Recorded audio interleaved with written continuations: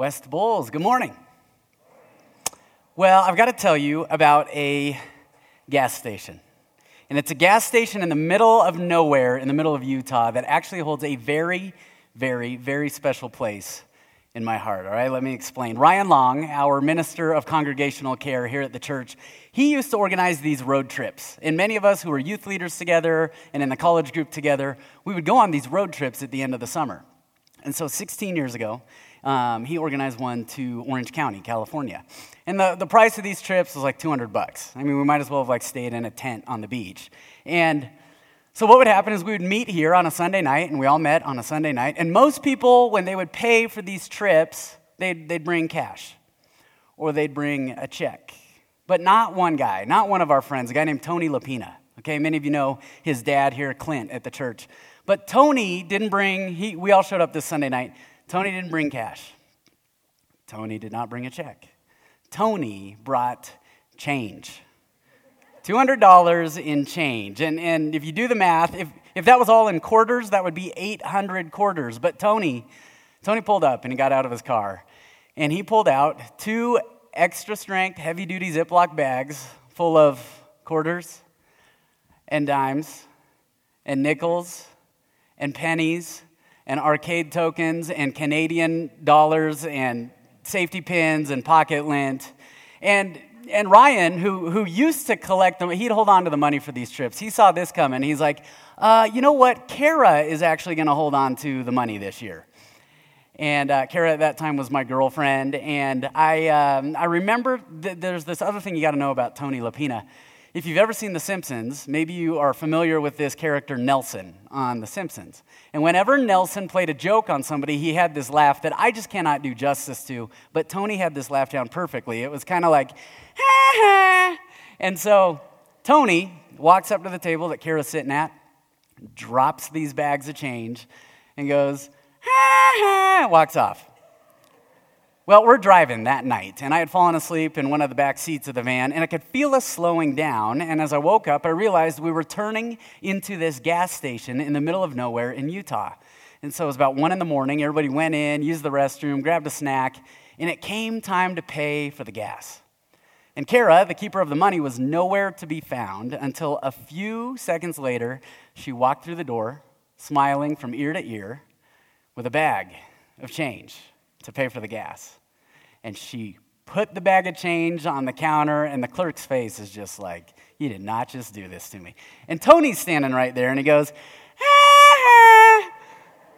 And I still cannot repeat what that gas station clerk called us in that moment, because we're in church, and that language would not be appropriate right now. But I'll never forget what Kara said as we walked out of the gas station. She said, now I can enjoy this trip, because I don't have to carry that around anymore. Doesn't it feel good to unload burdens? Because burdens do something to us, kind of like we talked about trouble last week. Burdens have a way of, if they affect one area of our life, one situation in life, one relationship in life, they find a way to bleed into and permeate all these other areas of our lives, don't they? I mean, we've all had that moment where something happened at work and we brought it home.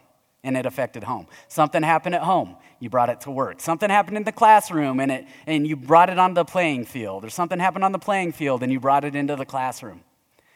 And we wear our burdens everywhere we go. And it affects every area and it affects all these situations, but it also affects our relationships. And I'd argue there's no relationship that our burdens that we wear around that gets affected more than our relationship with God. And I tell you that because we're coming down to the last couple weeks of this series, Up, that we're going through. And the whole premise of Up is to focus on our relationship with God. And there's this episode, we mentioned this last week, we mentioned it every week, where this man named Moses gets invited to go up the mountain and meet God. And there he experiences God and he hears from God and he even experiences rest as a result of being with God. And I look around at us, and as I think through this room, I can see stories, and I can think of conversations, but even if I've never had that conversation with you, I get the sense that many of us want to go up the mountain, and we want to experience God, and we want that rest that comes from being with God. But a lot of times, you know what we do? We go, God, I'll be up in a minute, but I've got this issue going on. I've got these troubles going on. I've got this burden I'm carrying around. Let me just take care of that, and then I'll be up the mountain. Because it's hard to climb a mountain when the storms of life are swirling, isn't it? And it's hard to climb a mountain when we're burdened and we're wearing the weight of our burdens, isn't it? And then for others in this room, it may be the presence of trouble and burdens that may be all the evidence you need to reinforce this notion that you've got, that maybe God just isn't there, or maybe he just doesn't care. But regardless of where you fall on that spectrum, I think we've all made this assumption, and we hit on this last week, that if I could just avoid trouble, if I could just get around it, then I'd find relief, and I'd find peace, and I'd find rest. But we touched on this idea last week as well, that when you look through Scripture, Jesus wants to give us rest in the trouble, not instead of it. Jesus, over and over and over, if you look at Scripture, our Heavenly Father is constantly there saying, I am there with you in the trouble, not instead of it. So we ask this question, how? How do I, and how do you, how do we all find rest when trouble is our reality? How do you find rest when trouble is your reality? And I know I teased you with it last week, but we're finally going to answer it this week. And we're going to look at Matthew chapter 11.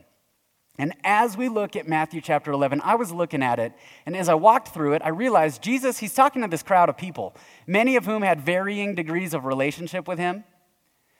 And as he talked to them about the way they were walking through life, I realized, oh my goodness, even though their situation is something I've never walked through, it looks totally different than mine, Jesus made some observations, and he gives some insights about why they are going through what they're going through and what that is causing in their lives.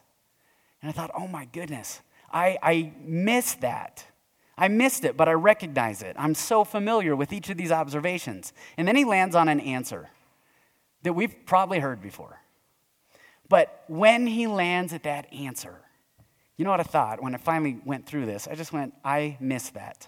I miss that probably every day, multiple times. I miss it over and over and over. Let me show you what I mean, all right? So your Bibles are open to Matthew chapter 11. If not, it'll be up on screen.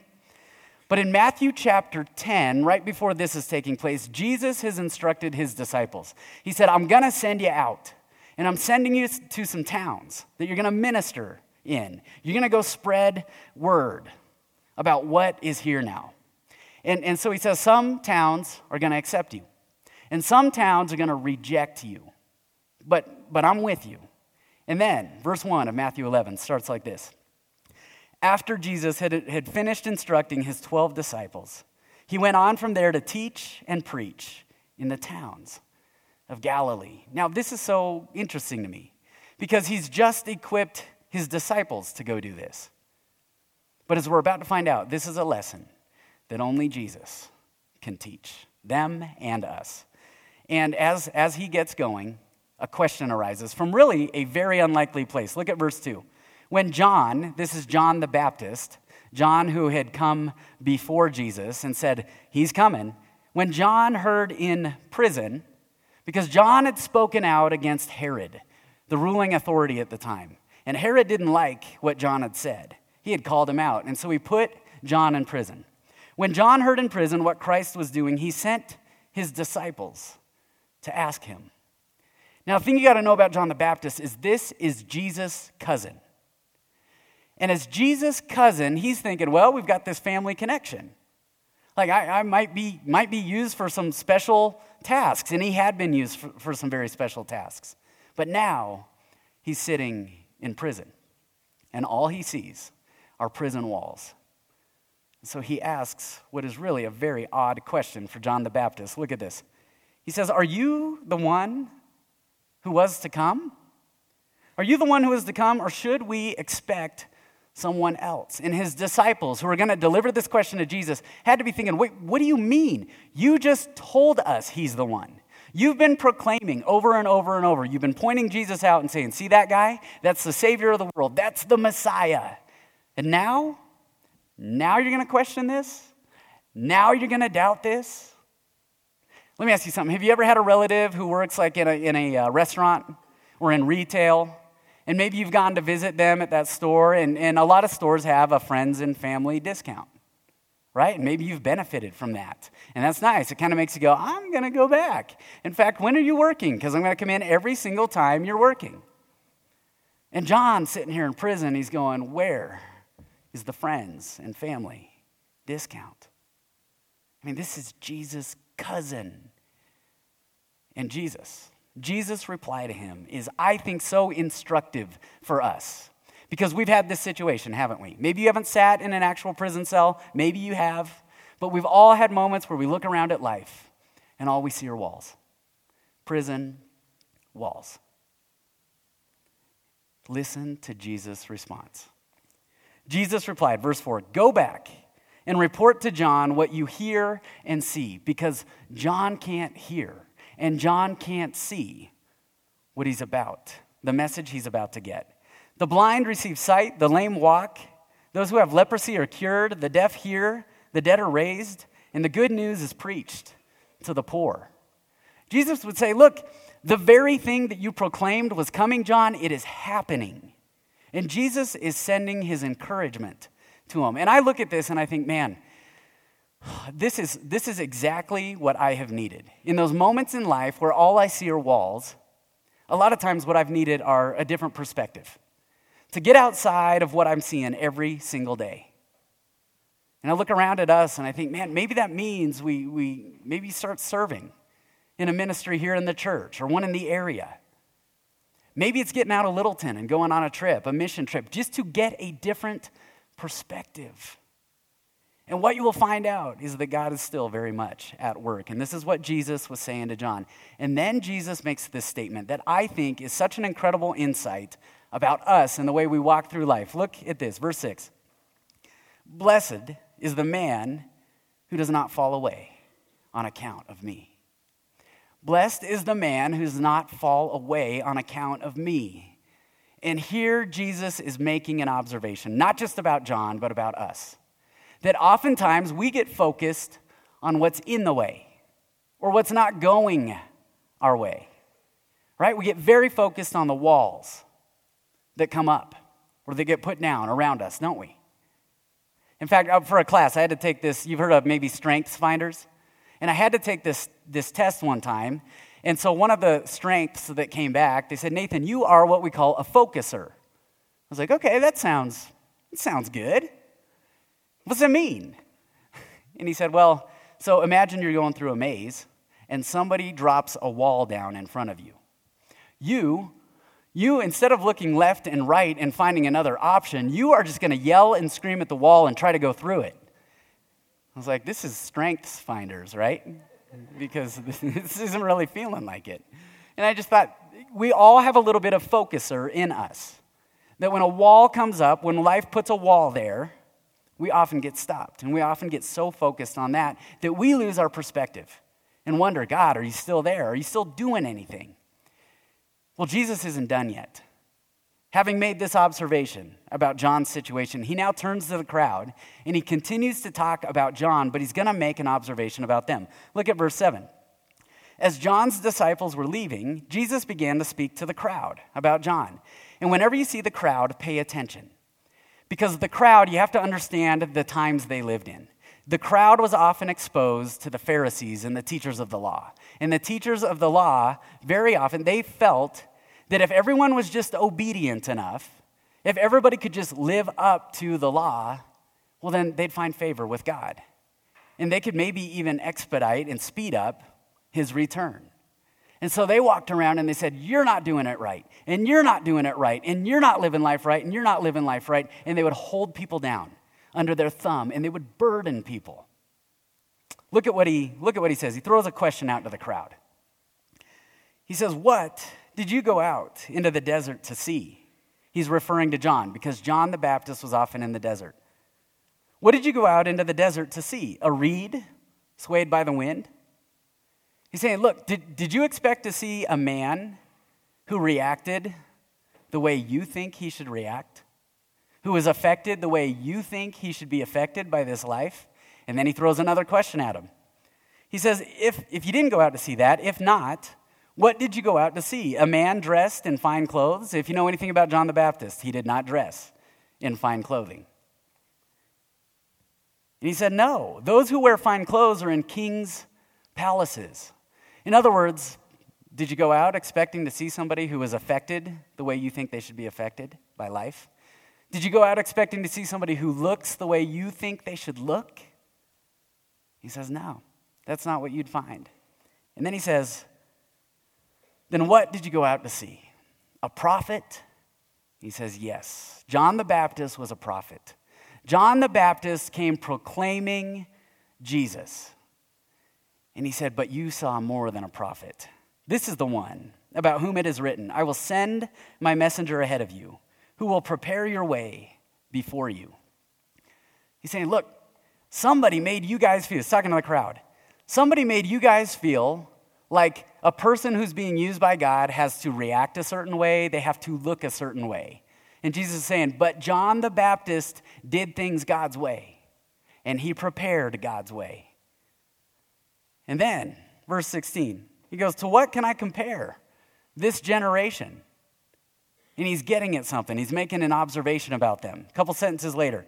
For John came neither eating nor drinking, and you saw that and you thought, he has a demon. This can't be God's way. He has a demon. And then God himself showed up. Verse 19, the Son of Man came eating and drinking, and you say, here is a glutton and a drunkard, a friend of tax collectors and sinners. So a man who does things God's way shows up, and you think, no, that's not it. And then God himself shows up, and you look at his ways, and you go, no, that's not it. And then Jesus followed up with this statement, but wisdom is proved right by her actions. He's saying, look, you give this time, enough time goes by, and you will see. You will see that this was God's way. John did things God's way. And I think the second observation that he's making here about them and about us is we often think we know the way, don't we? We get focused on what's in the way, and we often think we know the way. In fact, Starbucks recently found this out. Starbucks, they started getting some complaints about their drinks. And so what they did is they told all their baristas, they got a company-wide message out. They said, look, you're only going to make 2 drinks at a time now. You're only going to make 2 drinks at a time. And when you steam the milk, instead of steaming an entire gallon, only steam enough milk for 1 drink at a time. So Starbucks implements these changes, and a couple weeks go by. And what do you think they started getting complaints about? It's too slow. It's too slow. See, first the quality wasn't good enough, and now it wasn't coming fast enough. Because we think we know the way. I mean, I think about that and I just go, oh, poor Starbucks. Poor Starbucks. I mean, they're getting yanked around by people who think they know the way. And I just thought, I hope you make it, you know? I hope you make it from small coffee shop to the big corporate behemoth you dream of being one day. Maybe we can do a Power of One donation here at the church for them, all right? We get focused on what's in the way. We think we know the way, and now Jesus is going to turn up the heat a little bit more because there's one more insight coming about the way we walk through this life. Verse 20, then Jesus began to denounce the cities in which most of his miracles had been performed because they did not, and he uses this word that is so scary to us. And many of us have a bad history with this word because maybe you've been yelled at with this word because they did not repent. And that word repent, what it really means is to change one's mind and change one's way. But we often use it in a very scary way. And it's not that it's an easy thing to do. It's very difficult. But he looked at these cities that he had spent so much time in. He had performed miracles in, and he calls them out by name because he had had so much compassion in these cities.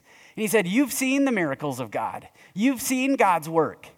And yet, you stuck to your ways. And this really is the third observation about us. I was thinking about it. I went, man, how many times have I seen the work of God in my life and around my life? And yet, I stayed put. I stayed in my ways. We get focused on what's in the way. We think we know the way, and we get very set in our way, in our ways, don't we? And these are the ways that we often will walk through life. We walk through life, and Jesus, what he's about to reveal, is that when you walk through life like this, you know what you do? You create burdens. You create burdens, and you walk around with them, and you carry them everywhere you go. And look what he says. Look what he says about them. Verse 25. At that time, Jesus said, I praise you, Father, Lord of heaven and earth, because you have hidden these things from the wise and learned. Isn't that interesting? As we get older, don't we take on each of those things? We get focused on what's in the way. We think we know the way. We get set in our ways. He says, but Father, you've hidden it from those who think they know and revealed it, look at this, and revealed it to little children. And I think there's a huge insight we've got to see right here, that our ways can easily blind us to God's way. Our ways can easily blind us to God's way. In just a minute, we're going to put this image on the screen, okay? If you know the answer, I'm going to ask you not to yell it out. You'll have a chance to show off in a minute here, okay? When I want to put this image on screen, I want you to look at it, and I just want to see if you see anything. Again, don't yell it out, but go ahead.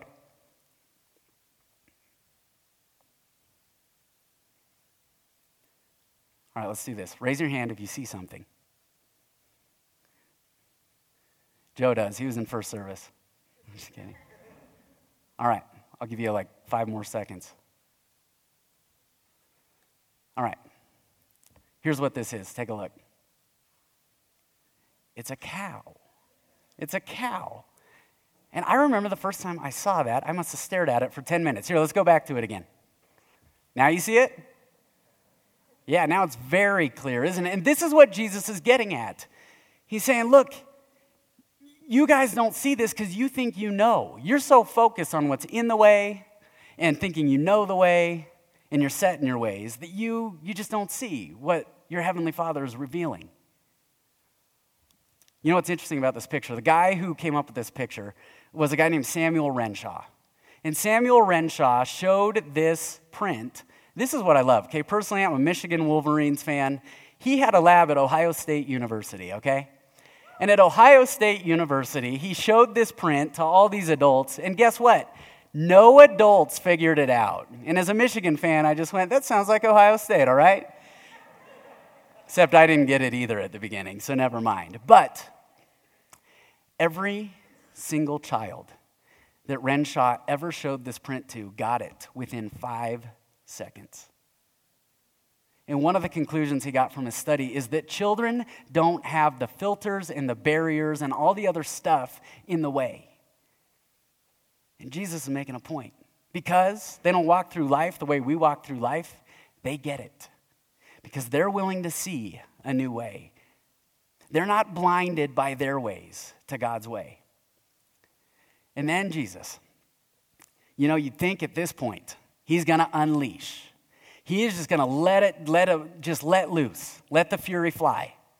Because here his most loyal supporter in prison is doubting him and questioning him. And here the crowd who has followed him and followed him and followed him, he realizes you still don't get it. And then he looks at the cities and he said, I've performed all these works and these miracles and these acts, and you still won't change your way. And you think he's going to unleash. And yet, look at what he says, verse 28. Come to me. Come to me. John, I know you're in prison, and I know all you see are walls around you, and I know you only see what's in the way. Come to me. To the crowd, I know you think you know the way. I know you think you get it. I know you think you see it. Come to me. To the cities who saw all the miracles, I know you saw a lot of things, but you haven't changed your ways. Just come to me. And what you see is the heart of somebody who's not angry, but who invites. He says, come to me. And it goes on. All you who are weary and burdened. Do you want to know what Jesus sees when he looks at our lives? I think he sees people that are tired and exhausted and drained And we will spend our time proclaiming him like John, and yet we forget to come to him. And we'll spend our time following him, but we'll forget to come to him. And we'll spend our time seeing all his works, and we'll forget to come to him. And he ends that verse with, "And I will give you rest." That is not the heart of an angry God. That is the heart of a Savior. And he says, you don't have to carry it anymore. You don't have to carry it anymore. He keeps going. He says, and he uses this really weird word that I got this weird image in my brain when I was younger. Take my yoke. I was like, what? Like, Jesus is talking about breakfast now? I mean, because we think this, right, when we see yoke. And as a kid, I was so confused by this. Or now, if you hang out with teenagers long enough, you start to learn their terminology. And many of the teenagers like to talk about somebody who goes to the gym a lot and who has really big muscles. They say, wow, they're so yoked, like this picture. They're so yoked. Which, by the way, John, where did we get this picture of me? Because that was like Friday, I think. I'm just kidding. No, what Jesus is talking about is this, that a yoke was something that joined two animals together to work in unison. And Jesus says, look, you join with me. You take my yoke upon you and look at the implications. Take my yoke upon you and learn from me. And this is where I think we start to push back internally, because I only see what's in the way. I think I know the way. Or I am set in my ways. And he says, no, just learn from me. For I am gentle and humble in heart, and you will find rest for your souls. For my yoke is easy, and my burden is light. I mean, you think Jesus' commands are hard? Some are very difficult, if not impossible. And yet, you want to know what's harder? Is to walk around and to pick up this rock in the middle of a sermon and carry it for 5 minutes when you could have just set it down. And yet, this is what we do, isn't it? We pick up these burdens and we walk around with them and we walk around with them, and they tire us and they exhaust us. And my right arm is going numb right now, but my bicep's going to be huge because of it. No, this is what we do. And I think what Jesus is getting at here is simply this. You want to know when you find rest? You want to know how you find rest in the midst of trouble and burdens? You say, I'm going to give up my way to take up his way. I'm going to give up my way to take up his way. And many of you are probably wondering why I'm still holding this rock. And I would ask the same question of all of us. Why are you still holding on to the rock? Because it's draining you. None of us would go to work tomorrow carrying this in our hand. Because people would notice it about you, wouldn't they? You wouldn't go to a social gathering this week with this rock in your hand because people would notice it about you, wouldn't they? And yet, people are noticing it about us when we're tired and we're exhausted and we're drained. And you know what Jesus says? You don't have to carry it. You do not have to carry it. Why not set it down? I'm not mad at you, even though all you see is what's in the way. I'm not mad at you. I want to invite you. Come to me. And this just triggered a few questions, and then we're done. This triggered some questions for me this week as I thought about it. And I think they're questions we've got to consider. First question, how much does my way really weigh? How much does my way really weigh? The pride, the selfish ambition, the vengeance, the wanting to get people back, the wanting to push myself to the front. How much does it weigh? And you want to know how it's measured? Not in pounds, but in the number of days of our lives that we carry this burden. And the more days of your life, the more percentage of your life that you walk around with this burden, guess what? That's the weight. That's the actual measure of the weight right there. Number 2, second question. Who else is carrying the weight of my way? Who else is carrying the weight of my way? I think we got to ask. Because as we mentioned earlier, a lot of times things happen in one area of our life and we bring it elsewhere, don't we? If I'm just being transparent, I love being a pastor in this place. But we get to hear a lot of people's thoughts and opinions and preferences. And we need them. We do need them. But I'd ask for your prayers because I carry them.